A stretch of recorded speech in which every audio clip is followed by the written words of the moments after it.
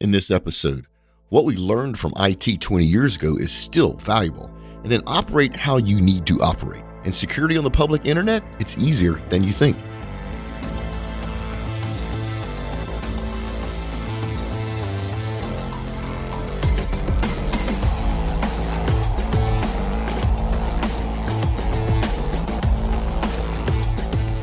Oil and gas has always challenged technology. Now it's time for tech to challenge back. Come hear how the best minds in the industry are making those solutions a reality on the Oil and Gas Technology Podcast with your host, Mark LaCour.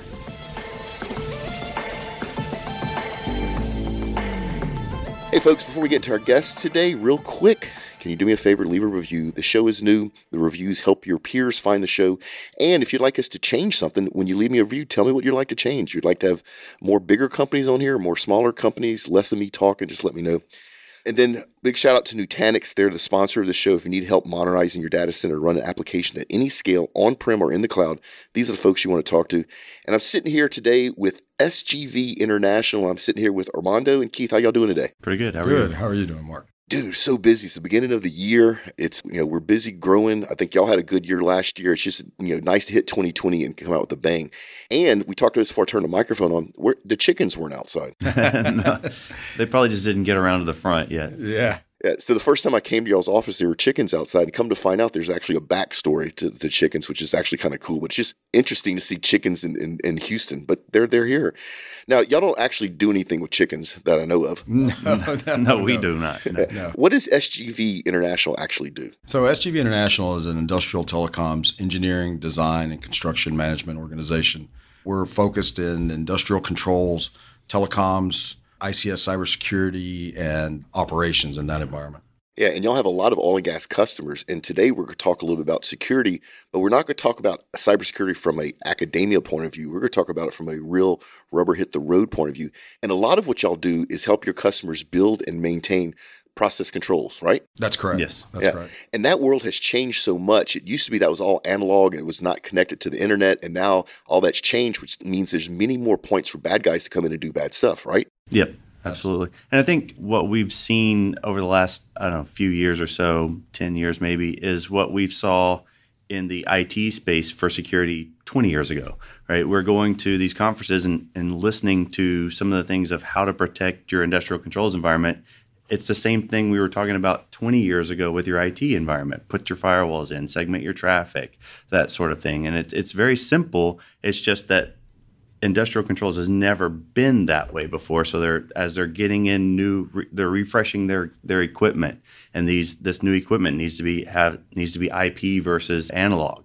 So now how do they get to this equipment to manage it, monitor it, or whatever? So there's these new hurdles that they're having to reach. Yeah, and it's interesting in oil and gas to watch that operational technology, or OT, is usually a different group of people than IT. So the IT people know cybersecurity, or they know of it, right? And they have expertise, domain expertise.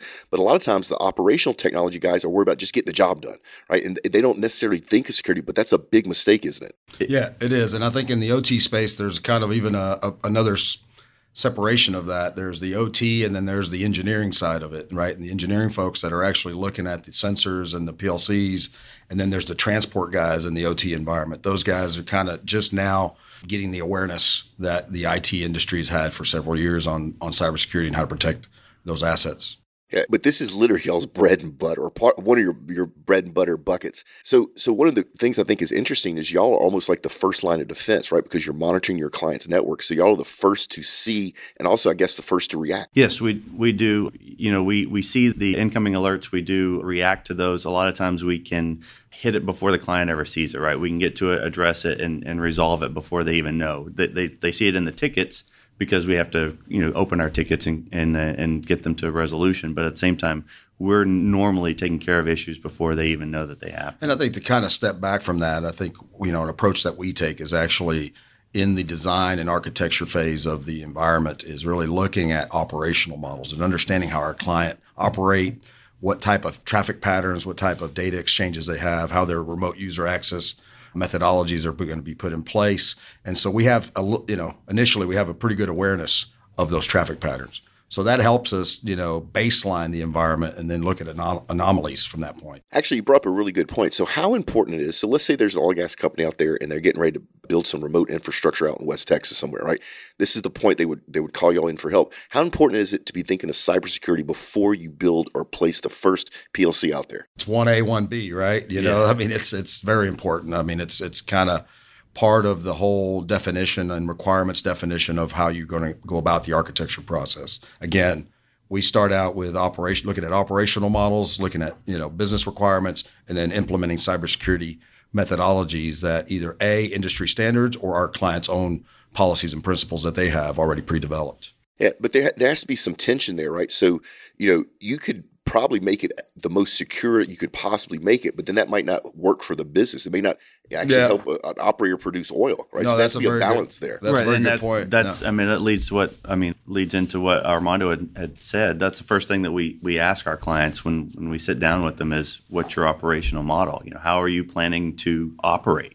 And so what we want to do is we want to put a secure architecture in place, but at the same time, we do not want to hinder the business from being able to get the information or the data or whatever it is they're trying to get. We don't want to keep them from getting that, right? So we want to make sure that they can do it securely, but at the same time, make it as easy as possible for the engineers to work and operate. And I think along the way, we also realize that there's user awareness training that needs to happen. Everybody talks about digital transformation, but that really comes with the transformation has to start at the individual, right? At the persons that's going to use the environment, and make sure that environment aligns with their business requirements and their operational models, but B, also that they have some training and awareness of how to leverage that. Security starts at the user level, really. Yeah. Absolutely. We can put in all kinds of controls in place, but if the user doesn't understand why the controls are there, then the first thing they're going to do is try to bypass them. And they will. Yes, they will do everything they can to try to bypass that.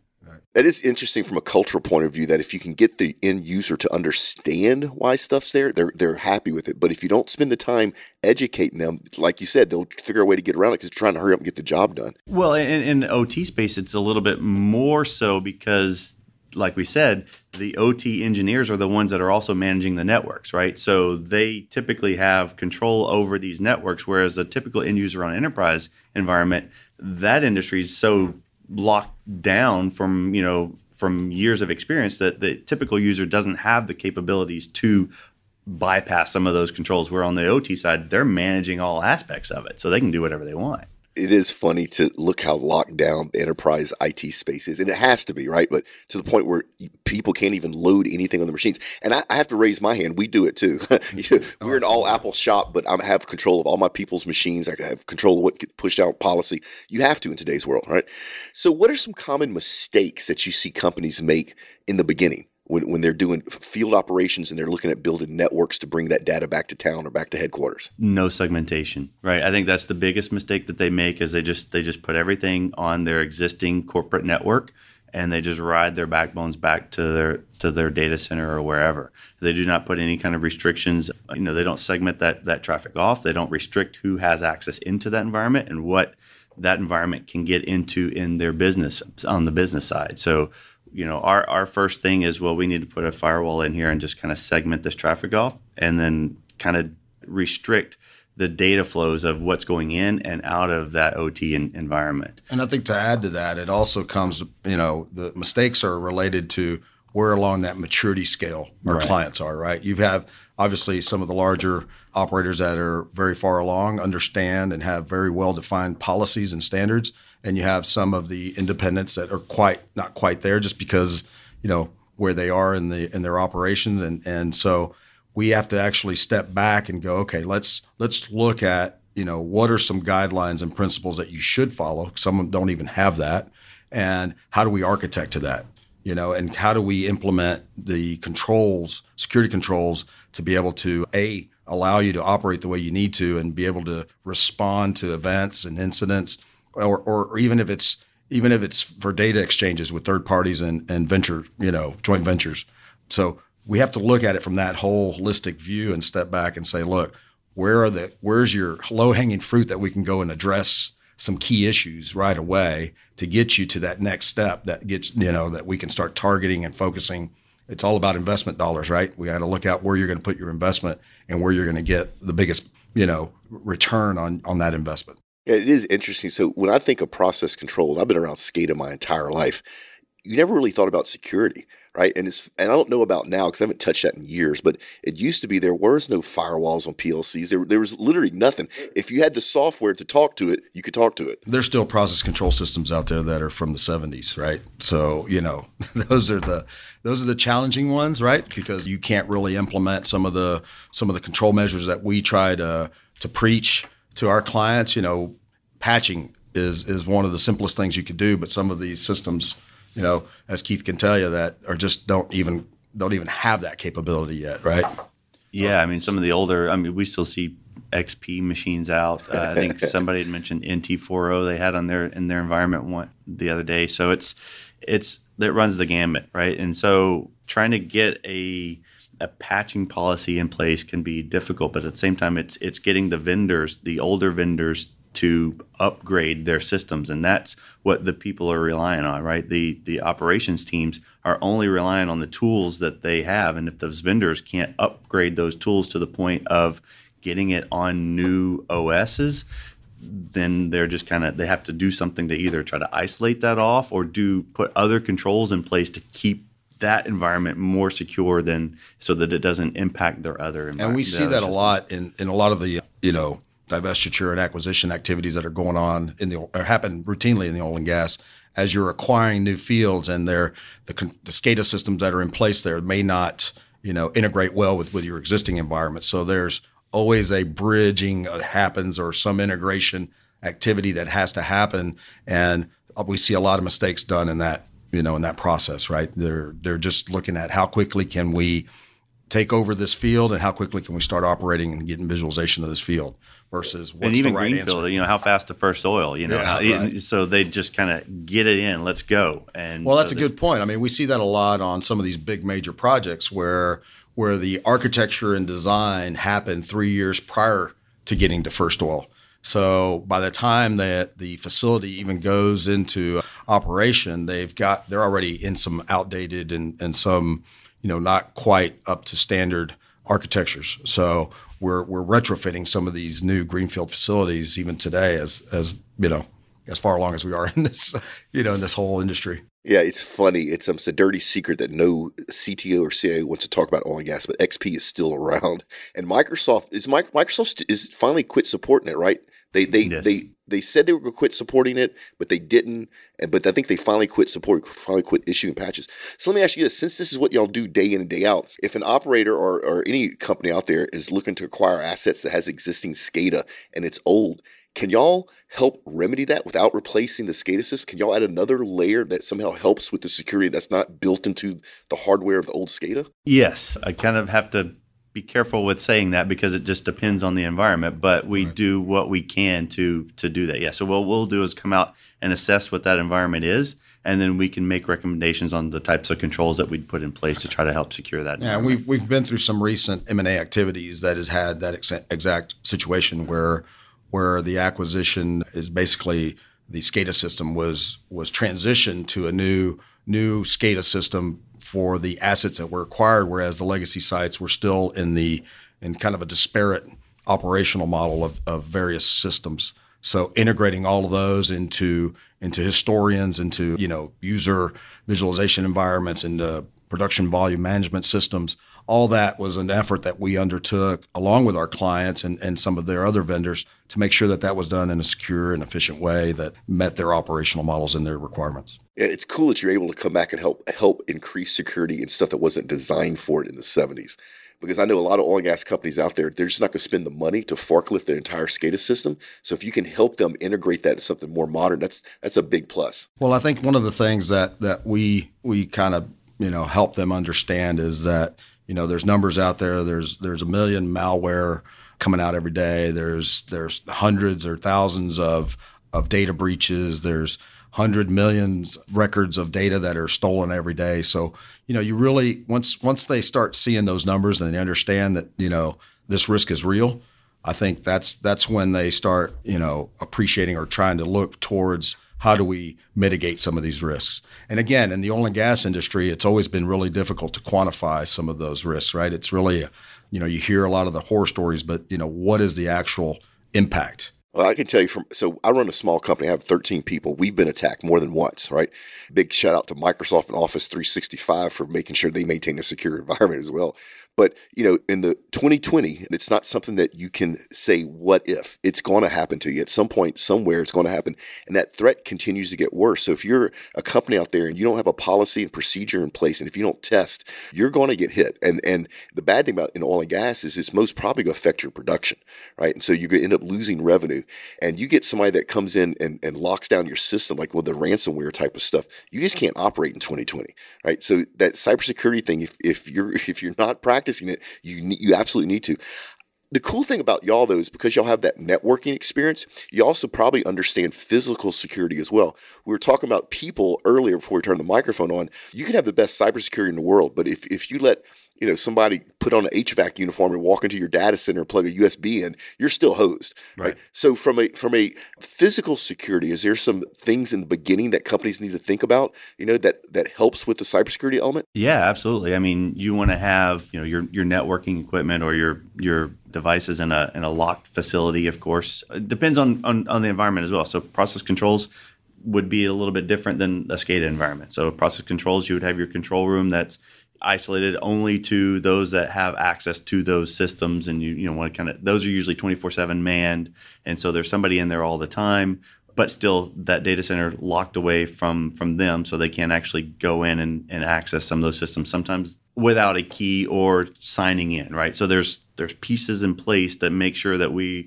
you're kind of managing who's in and out of those systems. So there's a record of people accessing certain environments, using shared passwords, user accounts, those things that they can kind of keep in mind, but that gets away from the physical access. One thing I wanted to add is that, we also have, location of the environment, right? There's a difference between being offshore on a production facility versus onshore in a field environment.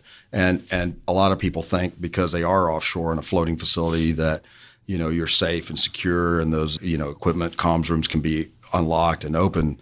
However, there's, situations that we've seen where just a non-malicious actor has gone to look at a tag on a fiber jumper and has actually pulled that fiber out that shut in a facility. That costs that operator millions of dollars for however many's of hour, a day's worth of a non-production outage. So versus onshore, where you see remote field assets, tower sites that may or may not be locked, may or may not be secure. You've got well pads with LTE modems connected to PLCs and RTUs, things like that. Those are things that you have to consider as you're coming up with your physical security plan. Do you have cameras? Do you have locked gates? Do you have security guards? What's the right approach? And it just really depends on the environment, the client, and the location. I think it's funny you talked about pulling a fiber jumper. So I got my start with the phone company, East Bell South, 25 years ago.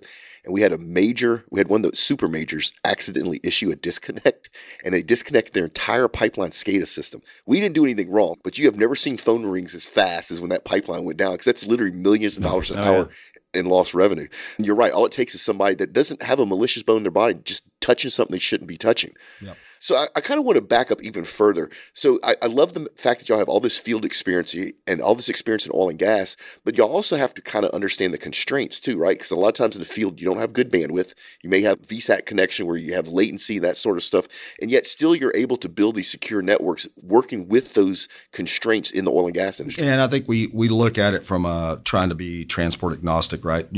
Obviously transport is what you have available to you in that location or that region, but you also have to be able to implement the security controls on top of that. Right. So, Armando mentioned LTE, right? There's a lot. LTE is popular now because it's in the remote locations. It's cheaper and it's easier to get something out there.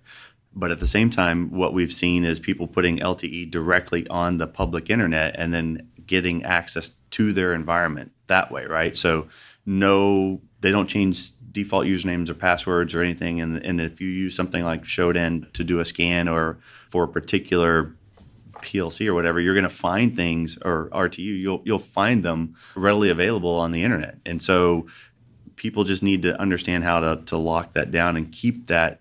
The internet is not a safe space. It's an easy space to access.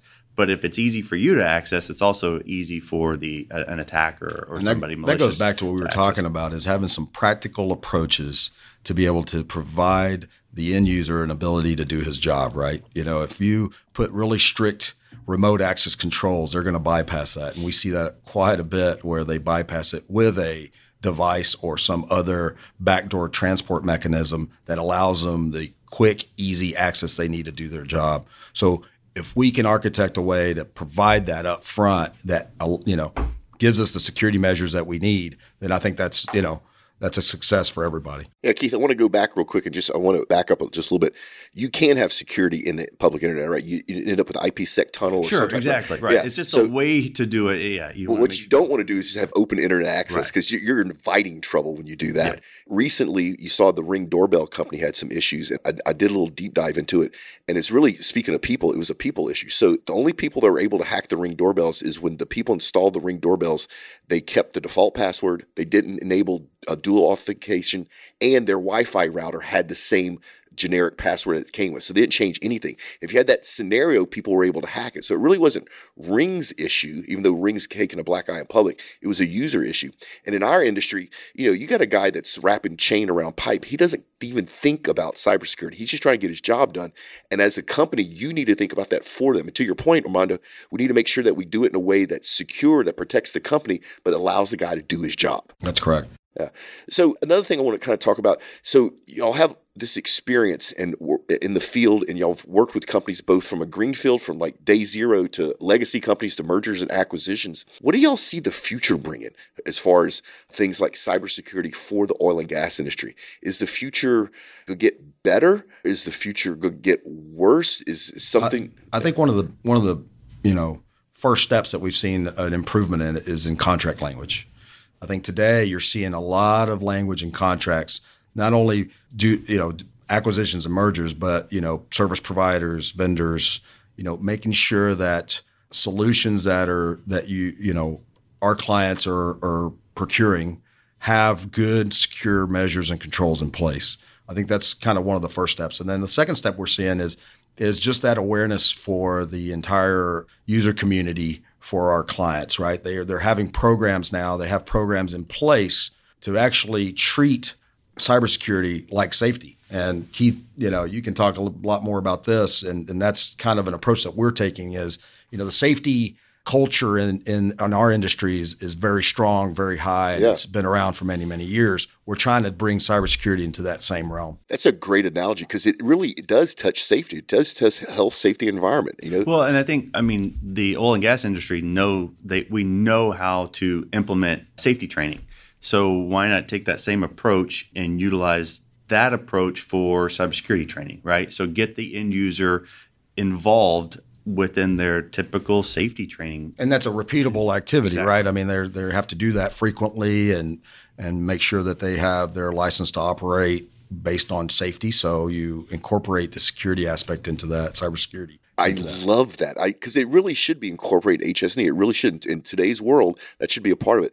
Now, is that something y'all help your clients with? If your clients needed some training around that, is that something y'all also provide? Yes, absolutely. We can provide some training, and we also, like I said, we like to start in the policies and standards, and the training has to incorporate that, because, you've got a user in the field that wants to know why he's doing that. Why does that policy state that? So all of that is all part of that program that we help our clients kind of, start and work all the way through the life cycle of that, to make sure that it's something that they can roll out and be successful at, and continue to keep it evergreen, and something that, just lost my train of thought on that. But, it's something that they can keep as a ongoing task. Yeah, it's an ongoing function of just their. It's almost like their day to day. Just like you get up, put your steel toes on. You need to not pick up that USB drive and plug it in and see what's on it. And that's a very good point, right? We see placards and things all over the place for working safe, but how about, hey, think twice before using that USB stick? Those kind of placards and signs. Yeah, we have clients that do a great job, even in their corporate office, about coaching and communicating to folks to use a handrail when they're walking the stairs in the parking garage. Well, the same thing can be true about USB or about replying to an email or clicking on a link. Those same things, those same activities can be incorporated into that training program. Man, this has been awesome. I could talk to y'all forever. Unfortunately, we need to wind the show down. And we're at the point now where we're going to talk about product reviews. Please, people, it's gadgety stuff that we review. So if you have some gadgety thing that I can hold in my hand that you would like me to review, please send it in. Unfortunately, I can't do reviews on diesel generators or gen sets or, the big heavy steel stuff. So this is actually an action camera, Dragon Touch 4K action camera that they sent me in.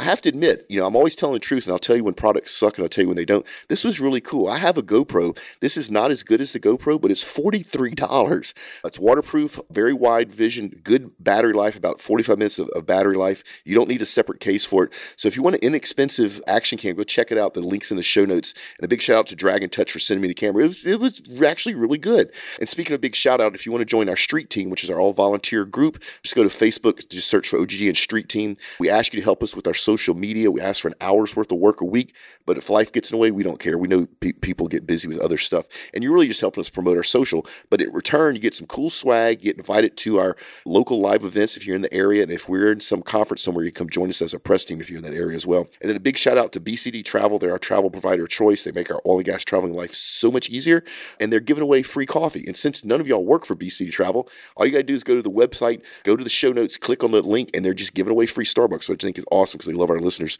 And then finally, we talked about Nutanix. Nutanix enables IT teams to build and operate highly automated private hybrid clouds. But more than that, they're giving away these cool Bluetooth JBL Flip 4 speakers. Once again, go to the show note. You have to register for this. If you don't win one, you can register every week until you win one because it is really cool Bluetooth speaker. And then while you're online, go ahead and go to the oilandgastechpodcast.com. Give us your email address. We promise not to spam you. All right, so this has been really cool. If people want to learn more about your company, where should they go? www.sgvinternational.com. Yeah, we'll put that link in the show notes. And then Armando and Keith, if people want to learn more about you personally, where should they go? LinkedIn is usually the easiest, right? So I'm at Keith-Wingate, Wingate. Yep, we'll put those links in the show note too, and we'll make fun of Armando for his LinkedIn profile because it's sparse. But he does have one out there. So the other thing that the audience needs to know is that somewhere in the future in Houston, we're going to be doing one of our live events, and we're actually doing it around cybersecurity, and y'all are going to come help us do the live event around cybersecurity, aren't y'all? Yeah. Correct. Yeah, that's going to be a blast because there's nothing better than learning hands-on instead of trying to read a PowerPoint presentation. Plus, we had a great time with our live events. So, gentlemen, thank you so much for coming on the show today. Thank you for having us. This has been awesome. So, folks, we're making sure that you don't get left behind one episode at a time, and here are the events on deck. Hey everybody, Alex here with the events on deck for January 2020. First of all, Happy New Year. We have a couple of great events coming up to kick off 2020 with y'all. The first one will be a Houston Happy Hour taking place on January 16th at the Cannon from 6 to 9 p.m. This event will be all about artificial intelligence for oil and gas. Reality, not hype. The event will feature a panel discussion and include drinks and snacks. Be sure to get your tickets. You can find our Eventbrite link on LinkedIn, Twitter, or Facebook, or in our Modal Point newsletter every month. The next happy hour we're having is our Denver Happy Hour on January 30th from 4 to 6 p.m. at Liberty Oil Field Services. This event will have a panel of GEOs and feature a live recording of the Crude Audacity podcast. So it'll be super cool. Be sure to join us. Also get your tickets once again from the links posted in our Modal Point newsletter or on Oil and Gas Global Networks, LinkedIn, Facebook, and Twitter. We also will be having a Pittsburgh Happy Hour sometime in February with the date coming soon. So be sure to stay tuned for that. Other events on deck include the Houston API Energy General Meeting on January 14th. Guest speaker Eric Switzer, VP Global Services of Baker Hughes, will be discussing accelerating transformation in oil and gas. The 2020 Industrial Market Outlook and Networking event will be on January 23rd in Houston, and they will be discussing the latest trends that will impact project spending in North America, including the Gulf Coast region, over the next 12 to 24 months. Lastly, the Wildcatters Ball will be held on February 7th, 2020 in Houston. This ball is the primary oil and natural gas industry fundraising event for the IPAA Educational Foundation. The proceeds will go toward funding the foundation's energy education programs.